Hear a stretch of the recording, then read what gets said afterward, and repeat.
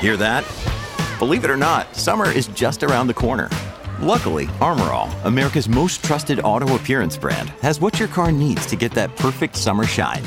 Plus, now through May 31st, we'll give you $5 for every $20 you spend on Armor All products. That means car wash pods, protectant, tire shine, you name it. Find out how to get your $5 rebate at armorall.com. Armor All, less work, more clean. Terms apply.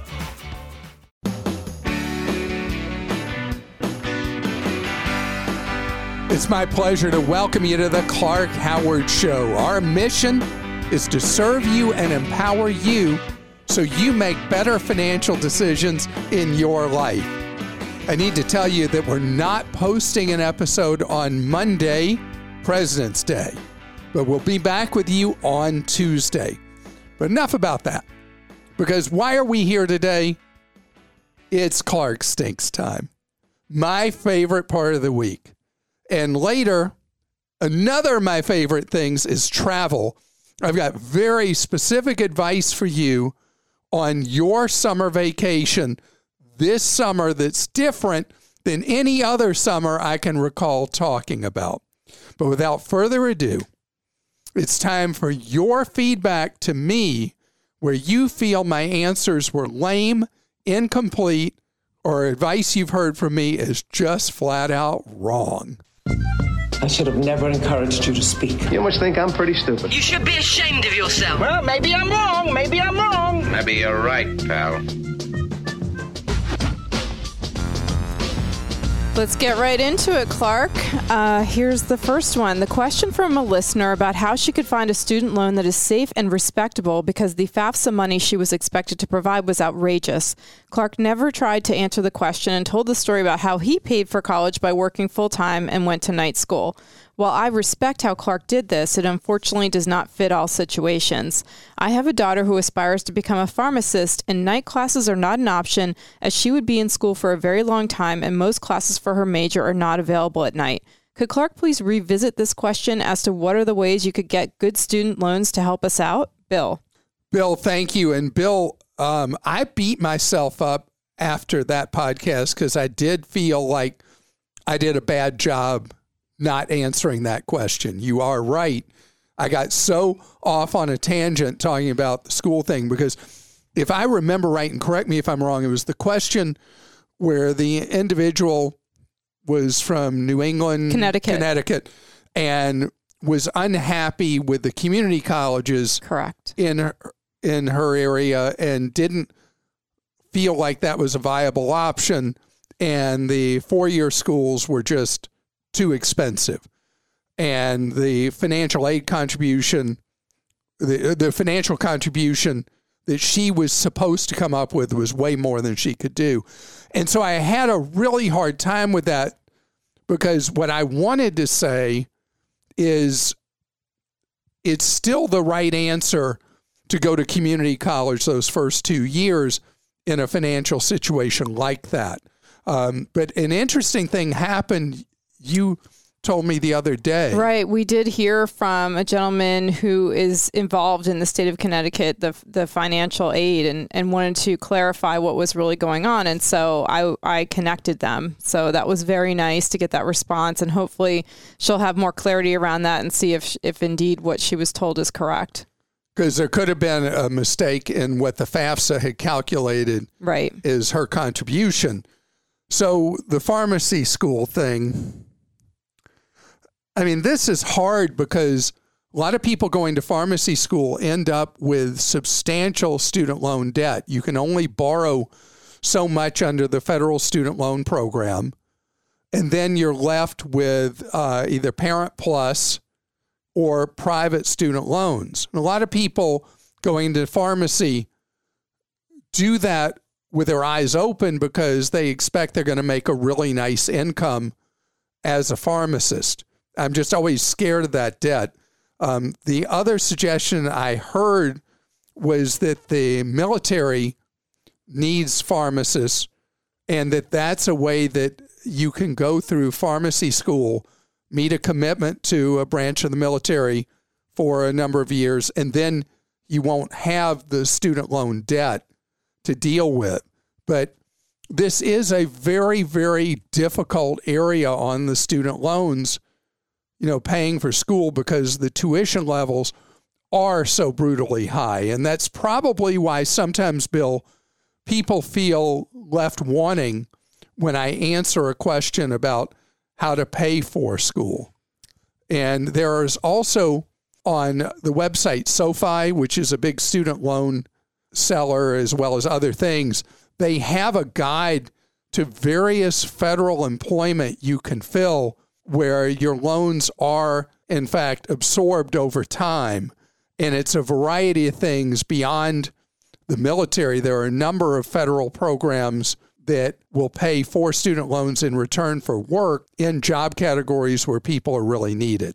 And you can see that at SoFi, SoFi.com or SoFiLoan.com. That is at SoFi.com. And then you can go to the section on the various loan forgiveness programs. Clark, your English teacher is rolling over in his or her grave. Farther and further should not be used interchangeably. Farther is for physical distance and further is for figurative distance. Number 2, fat toilet paper rolls are narrower so that they will fit between the two posts when on a spring-loaded roller. Those are from Deborah. Deborah, thank you. And my grammar has always been a problem. And you can't even imagine how much Christa cringes having been an English major in college. And all through the years, you have tried to tutor me on some of my grammatical disasters. No. And the toilet paper roll thing, I've never heard that as the explanation for why some of the really fat rolls are so narrow. That makes sense, though. It was funny. I saw something in the current Costco sale flyer that was something that really drew my attention, because I'd done a segment on TV a couple of years ago about the magical shrinking soap bar. And the soap bars used to be 5 ounces, and then they were 4.5, and they were 4, and now a lot of people sell 3 and 3.5 ounce soap bars. And in Costco's flyer, they had a half a page about how the Irish Spring they have on sale right now with the coupons is a 4.5 ounce bar, that you're getting a big bar of soap, because people are so frustrated about shrinkflation, where the price may stay the same, but the size of something, the quantity, whatever, is shrinking right before our eyes. This was obviously posted pre-Valentine's Day. Clark, you have gone too far. I agree with your thoughts on Valentine's Day regarding flowers, dining out, and jewelry, but you can't be serious about waiting until the day after to buy a box of candy. You have really stooped to a new money-saving low. A box of candy or chocolates isn't all that expensive and can sometimes be found on sale even on or before Valentine's Day. Come on, Clark. Reach into those deep pockets and spring for a box of chocolates that aren't nearing a Best By date. And that's from Joanne. So, Joanne, I was really kidding about the chocolates, giving your sweetheart or spouse chocolates a day delayed because they're cheaper. But for a lot of people buy candy at special events like Valentine's Day, Easter, things like that. They buy the candy actually for their own consumption, not for a gift to somebody.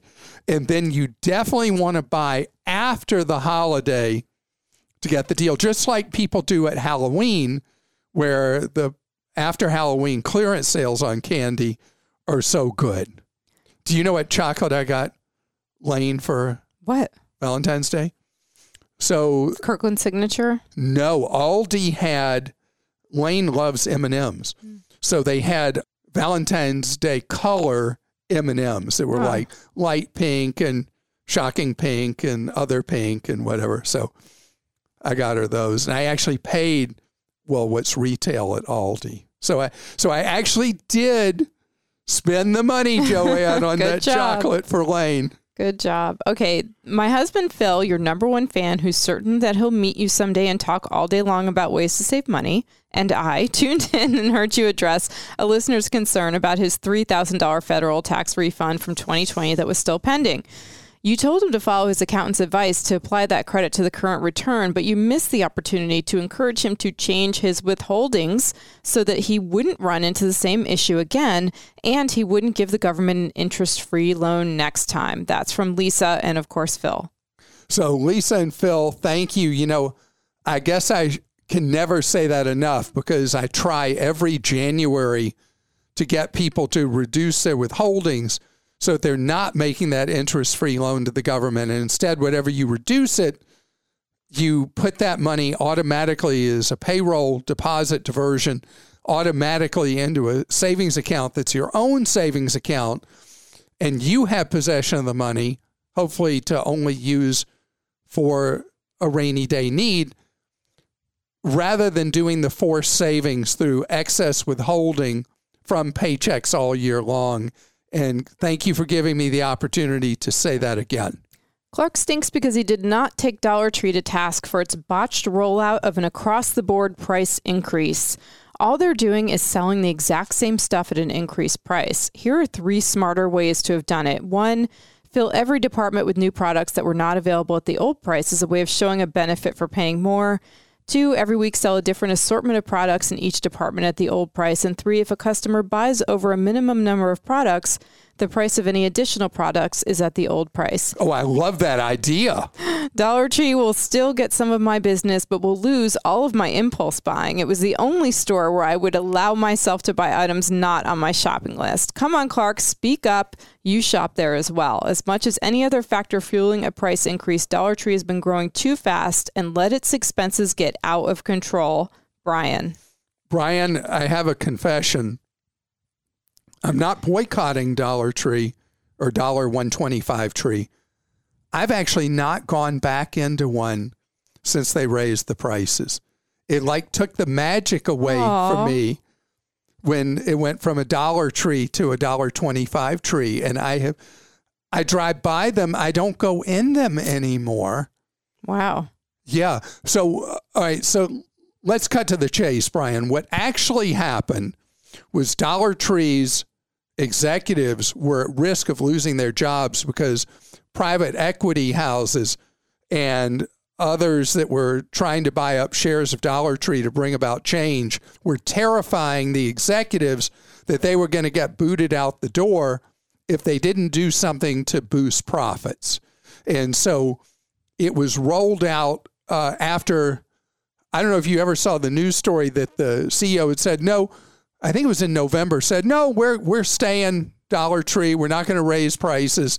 And then in a blink, all of a sudden, when they were facing the threats from new potential owners, the price just like ad hoc almost immediately went to $1.25. So it was not a well thought out, executed strategy. It was, I got to save my own rear end kind of strategy is what happened at Dollar Tree. Your ideas are perfect if they'd actually had a plan they had thought through and they were going to execute instead of just ramming through a 25% price increase. So I mean, I just, as you were reading that, I realized I have not set foot in one. I mean, I think you can't get over the mental hurdle. I know, $1.25. Sorry. Okay. As expected, a couple about prescription glasses. I knew those were coming. Yes. Clark, you recently spoke about the high markup on eyeglasses and the cheaper options available online. I'm a licensed optician, and I help people select their eyewear options every day. Yes, you can get these options cheap, but just because you can doesn't mean you should. Glasses are not one size fits all, and just because your $69 progressives work for you, it doesn't mean they will work with someone else's maybe more complex prescription. Progressives and higher power single vision prescriptions require frame and fit specific measurements to be taken.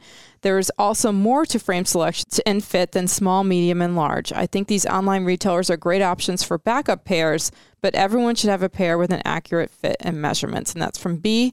And this one, I think you missed the mark on your comment concerning the prescription glasses. While you're right, most people can take advantage of cheaper online glasses, that is not always the case. When you have a prescription like mine, minus 13.75. For people who don't know, that's what used to be referred to as Coke bottle lenses. Most of these online dealers cannot produce a lens in that strength or mess them up in spectacular fashion. While they often list that they can drop up to minus 10 or minus 20, that is thrown out the window if you happen to have an astigmatism. So sadly, us high prescription fans have no choice but to be ripped off by big glasses. Side note, I'm in the process of getting lens replacement surgery to correct my vision, so soon this will thankfully be a moot point. Woohoo, Blake. Congrats, Blake. Love the way you read the woohoo. That was perfect. Woo. Okay, so I appreciate both of your comments. You both have really valid points. People who have an extreme prescription in one case, the other being proper fit. And you were specifically speaking, B, about the issue of proper fit for glasses, and you kept referring to the online, but I might not have mentioned that according to Consumer Reports, the best place to get glasses is Costco Wholesale, and you're doing it in person. There are several sellers that got very high ratings from Costco, independent shops that are not part of the Luxottica cartel, and also Warby Parker got very nice reviews from the Consumer Reports write-up on the best places to get glasses. The independents historically rated the highest in Consumer Reports rating for proper fit and the rest. This was maybe the first survey Consumer Reports did that Costco rated higher than the independent shops. I think your point is valid that somebody getting a spare pair for make sure they have a primary pair that is done just right, doing a spare pair from one of the ultra cheap onlines is also a viable option, that your first pair come from the human interaction and the second pair come from online as a potentially lower risk way to do the glasses. I was wondering why you rarely, if ever, mention BJ's Wholesale when a question comes up about wholesale clubs. I know Costco is your favorite and that you're a Sam's Club member, but not BJ's. I have never been in a Costco and only in a Sam's a few times with a friend who is a member. I was a BJ's member on 2 different occasions for a year each time, and I found it had everything I was looking for at a good price. Is there something about BJ's you don't like? The nearest Costco is too far from where I live to be cost effective to join. So I was wondering, of the remaining 2, which would be your preference? Don, okay, so this is my fault. So BJ's Wholesale is a regional warehouse club chain. Think of it as being principally along the I-95 corridor from Florida on up into New England. So it has a limited potential market that is not a nationwide market like Sam's and Costco. In fact, I was a BJ's Wholesale Club member for at least a decade, and then they closed some stores that were near me, and I had none I could get to that were anywhere within 45 minutes of me, kind of like what you said about no Costco nearby. So I don't have recent experience shopping in BJ's Wholesale, and maybe that is my responsibility. I mean, if I like to walk the steel in a warehouse club, I should just do that. I should join again, even if it's a long way away, and go walk the steel. That's the expression they use in warehouse clubs, meaning walking through those million aisles and the steel that's stacked 30 feet high with merchandise. And I probably should incorporate more. You know, at Clark Deals, we talked about this, and we've been posting more deals from BJ's Wholesale Club because it does have a devoted following along the I-95 corridor, and it shouldn't be ignored. So for Don, between BJ's and Sam's, any preference? So they're different. Sam's Club has a big emphasis on selling to convenience store owners and business operators that buy a lot of stuff for their businesses there. Sam's is much weaker than Costco or BJ's Wholesale on selling to consumers, selling straight out consumer goods. They certainly sell straight out consumer goods at Sam's Club, And Sam's Club has actually been performing better lately, but their big emphasis is on small business owners stocking their business rather than on consumers doing shopping specifically for themselves. So coming up next, lots of things that didn't happen over the last couple of years. They're on their way back, specifically travel and weddings, among other things. I'm going to talk about that. Are you tired of the pandemic? I'm tired of even the word pandemic. I don't want to talk about coronavirus. I don't want to talk about COVID. And you know what? There's 330 million of us in this country. We're all in agreement on this. And you're seeing more and more people saying enough. And truth be told, in the now declining number of cases with Omicron, you call it whatever you want.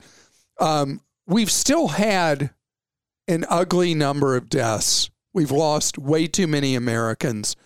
And it is just a terrible event with the loss of life. We are at a point that people just can't do it anymore. I don't know if you remember, Christa, back in 20, when I was looking for ways to explain what we were facing with COVID, what was then called COVID-19, I guess. Mm-hmm. And I was trying to explain how this kind of thing worked. And the analogy I used was from 100 years before. And it was the Spanish flu of 1918, 1919, and 1920, although people usually only talk about 18 and 19. There's a reason why in a second. And we lost perhaps 100 million people in the world from that. We didn't have modern medicine. And you think about how much smaller the population was worldwide, lost a huge number in the United States, more than we had lost in the brutality of the just completed World War I. But the funny thing is, as I talked about a couple of years ago, the flu actually went on longer and had a significant death rate in its third year of 1920. But nobody talked about that because people after 2 years have said, I can't do this anymore. I mean, and you think about what we've been through, it's really affected people's peace of mind. They're unsettled. It's led to some issues of loneliness and mental illness. The kids have suffered with what's happened with education over this time. I mean, it's been just incredible. So not just us as Americans, the world has said, we're done. We want to go on with life. And that's what's happening this year. And I'm seeing it everywhere I go. People want to resume normal life. And who knows, there may be another wave or whatever. People aren't going to react the same way. So it's going to affect certain things that have been essentially, for the most part, in time out since March of 20. And one area I'm seeing, I've been flying all the time. And the planes, except for a big dip for a few weeks during Omicron, people are back out there again. They're traveling, they're doing it. And so I'm going to make a recommendation on travel that I can't recall I've ever made. I mean, here we are in February, and I want you to book your summertime flights now. I would never say that. I would always say you wait for the spring airfare sales to come along, which usually happen sometime in April or even early May, and that's when you buy your summertime airfare. This year, I'm not saying that because if I'm right and people do end up deciding, you know what, that trip we didn't take 2 years ago, we're going to take it. And the trip we didn't take 1 year ago, we're going to take it. And the trip we would like to take this summer, we're going to take it too. We're going to be gone all the time. I mean, there's going to be a lot of that. There's a lot of pent-up demand among travel addicts like me. I got to get my fix. And so I want you to go ahead and buy a ticket, but avoid like the plague those basic economy tickets being sold by American, United, and Delta. Do not buy those. If you're buying travel now for summer here in February, the reason is this. I'm getting you to buy basically an option. And if you buy a basic economy ticket, the airlines, the full fare airlines have put back in all kinds of restrictions on those and penalties and all that. But if you buy their regular economy, which will be more money, you still have the ability to turn that ticket at any point into basically a voucher to use on that airline to a date certain, typically in 23. So you'd have like a year's period, maybe even more, to use that money. So what you do is you buy the fares now that are the best you can find for when you plan to travel this summer. And then as you move closer to summer, and if one of those sale cycles does happen in April or May, and a cheaper fare comes along on that airline or another airline, then you book that. And then you've got your excuse, well, now I got this other money, I got to take another trip. And whatever difference there is in fare, that's voucher money for you to use in the future. But you do not want to wait till everybody else says, hey, I'm going. And on that score, I'm saying things so anti what I usually say in so many respects. If you're going to go to a place where you need a car rental, go ahead and book one now. Make sure you book one that is fully one you can just cancel without any penalty or anything like that. Don't do a prepaid car rental. I want you to know you have a car at whatever price it is now, and of course you'll reshop later. But the third part, I've never suggested. So I really have lost my mind. I want you to book your accommodations that line up with that trip now as well, because you don't know what's going to happen with those prices. And so I want you to know you have a room, and make sure it also is one you can cancel. Typically, hotels you can cancel up to 3 days before arrival, and you shop it later. So in other words, I want you to get your trip locked in, but it's fully flexible. The only thing that's not flexible is the flight. You're not going to be able to get your money back, but you'll have the value of the money to use at a future time.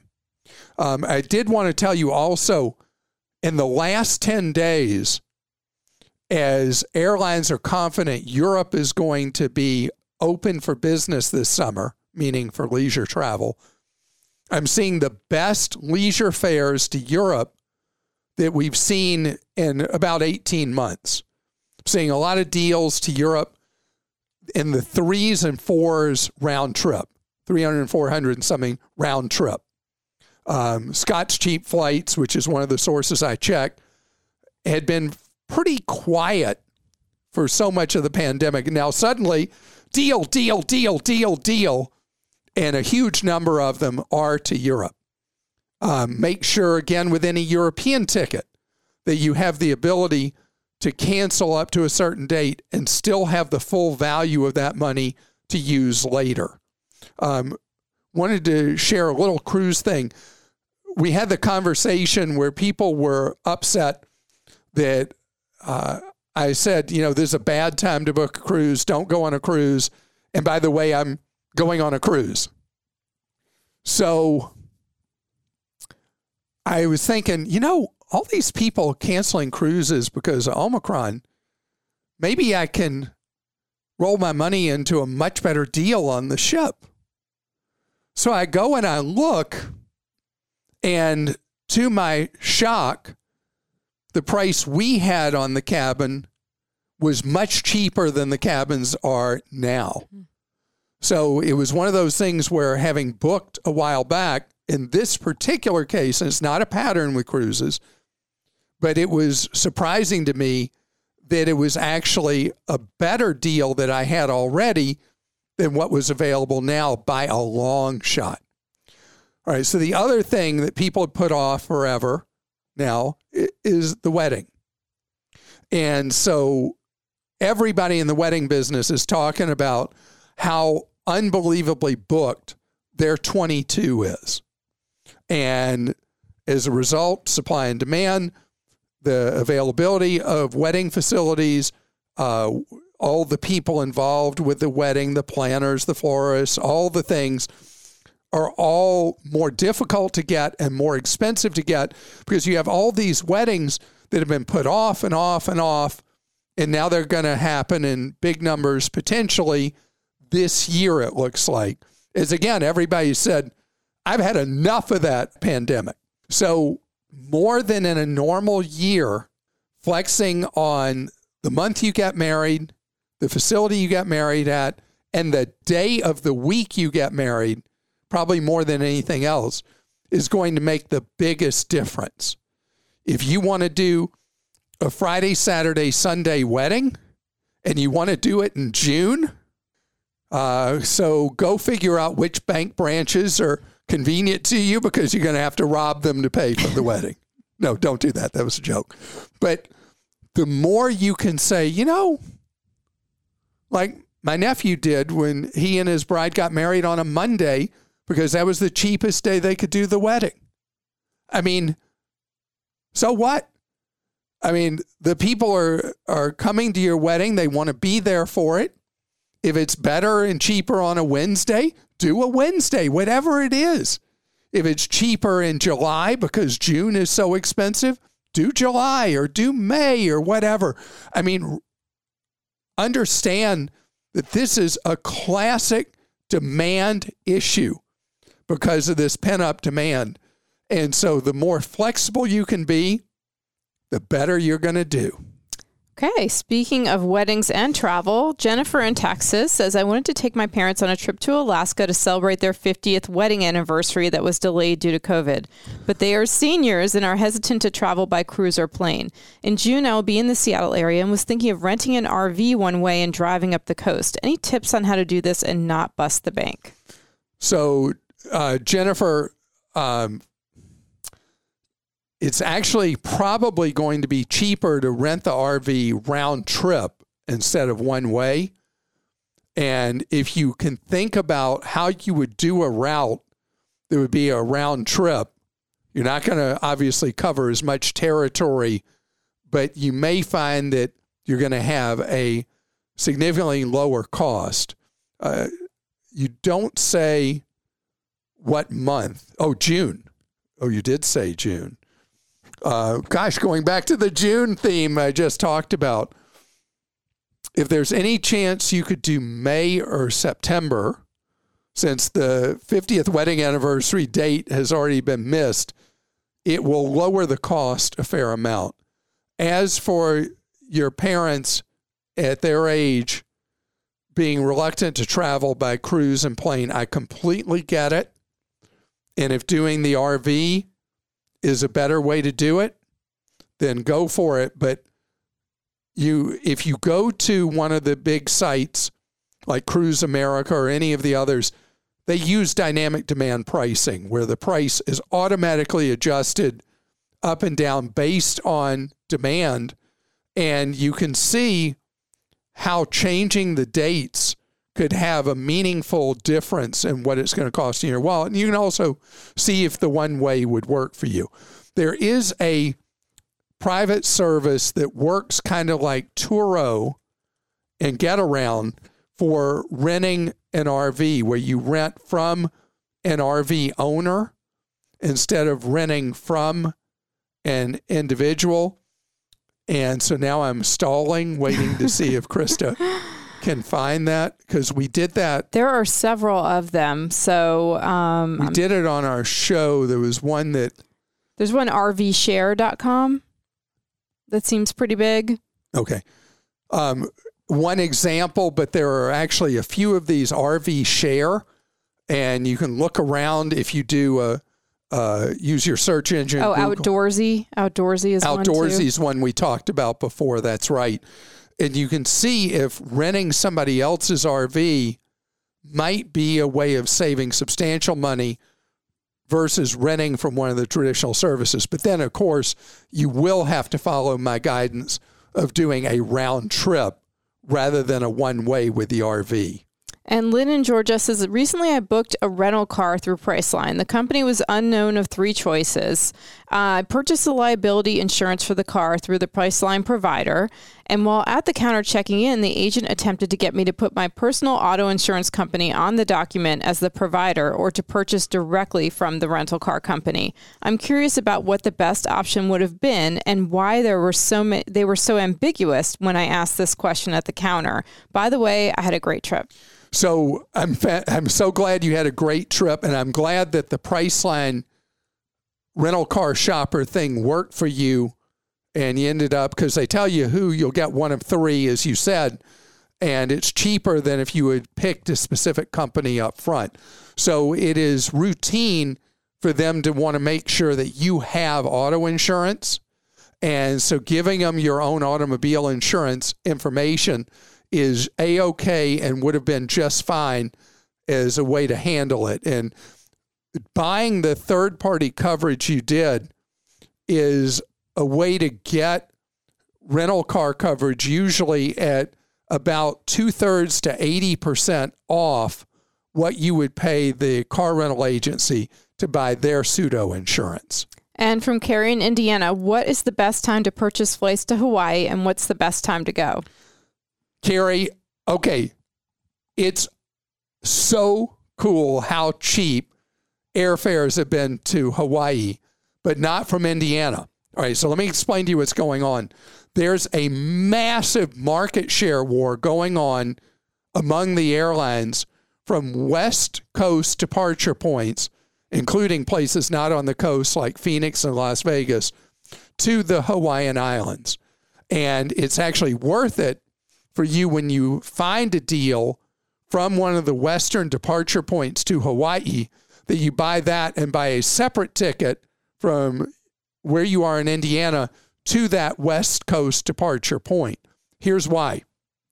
So Southwest started flying from a bunch of West Coast airports to the Hawaiian Islands. And then others that are, I guess you'd call them the incumbents, are terrified of Southwest. Hawaiian Airlines, which obviously Hawaii is what they live and die by, has been pouring cheap seats into the markets trying to hurt Southwest. Alaska has been offering deals. And then to a lesser extent, the 3 full-fare airlines, American, United, and Delta, have been joining in on this.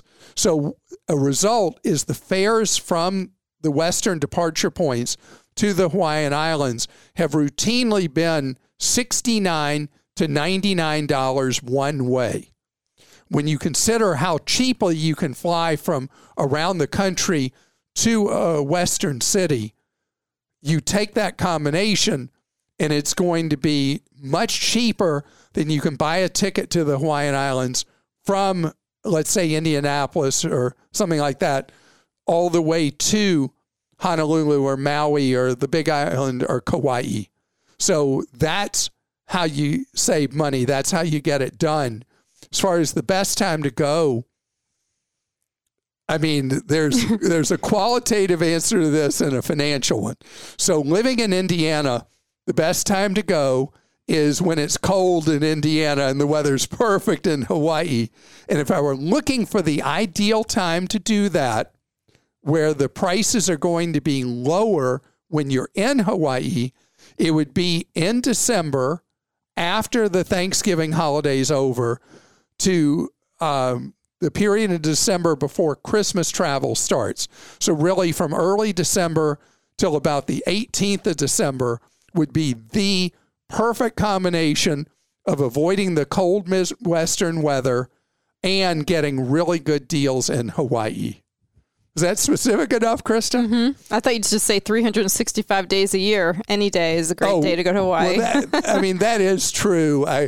My wife, though, says the flight's too long.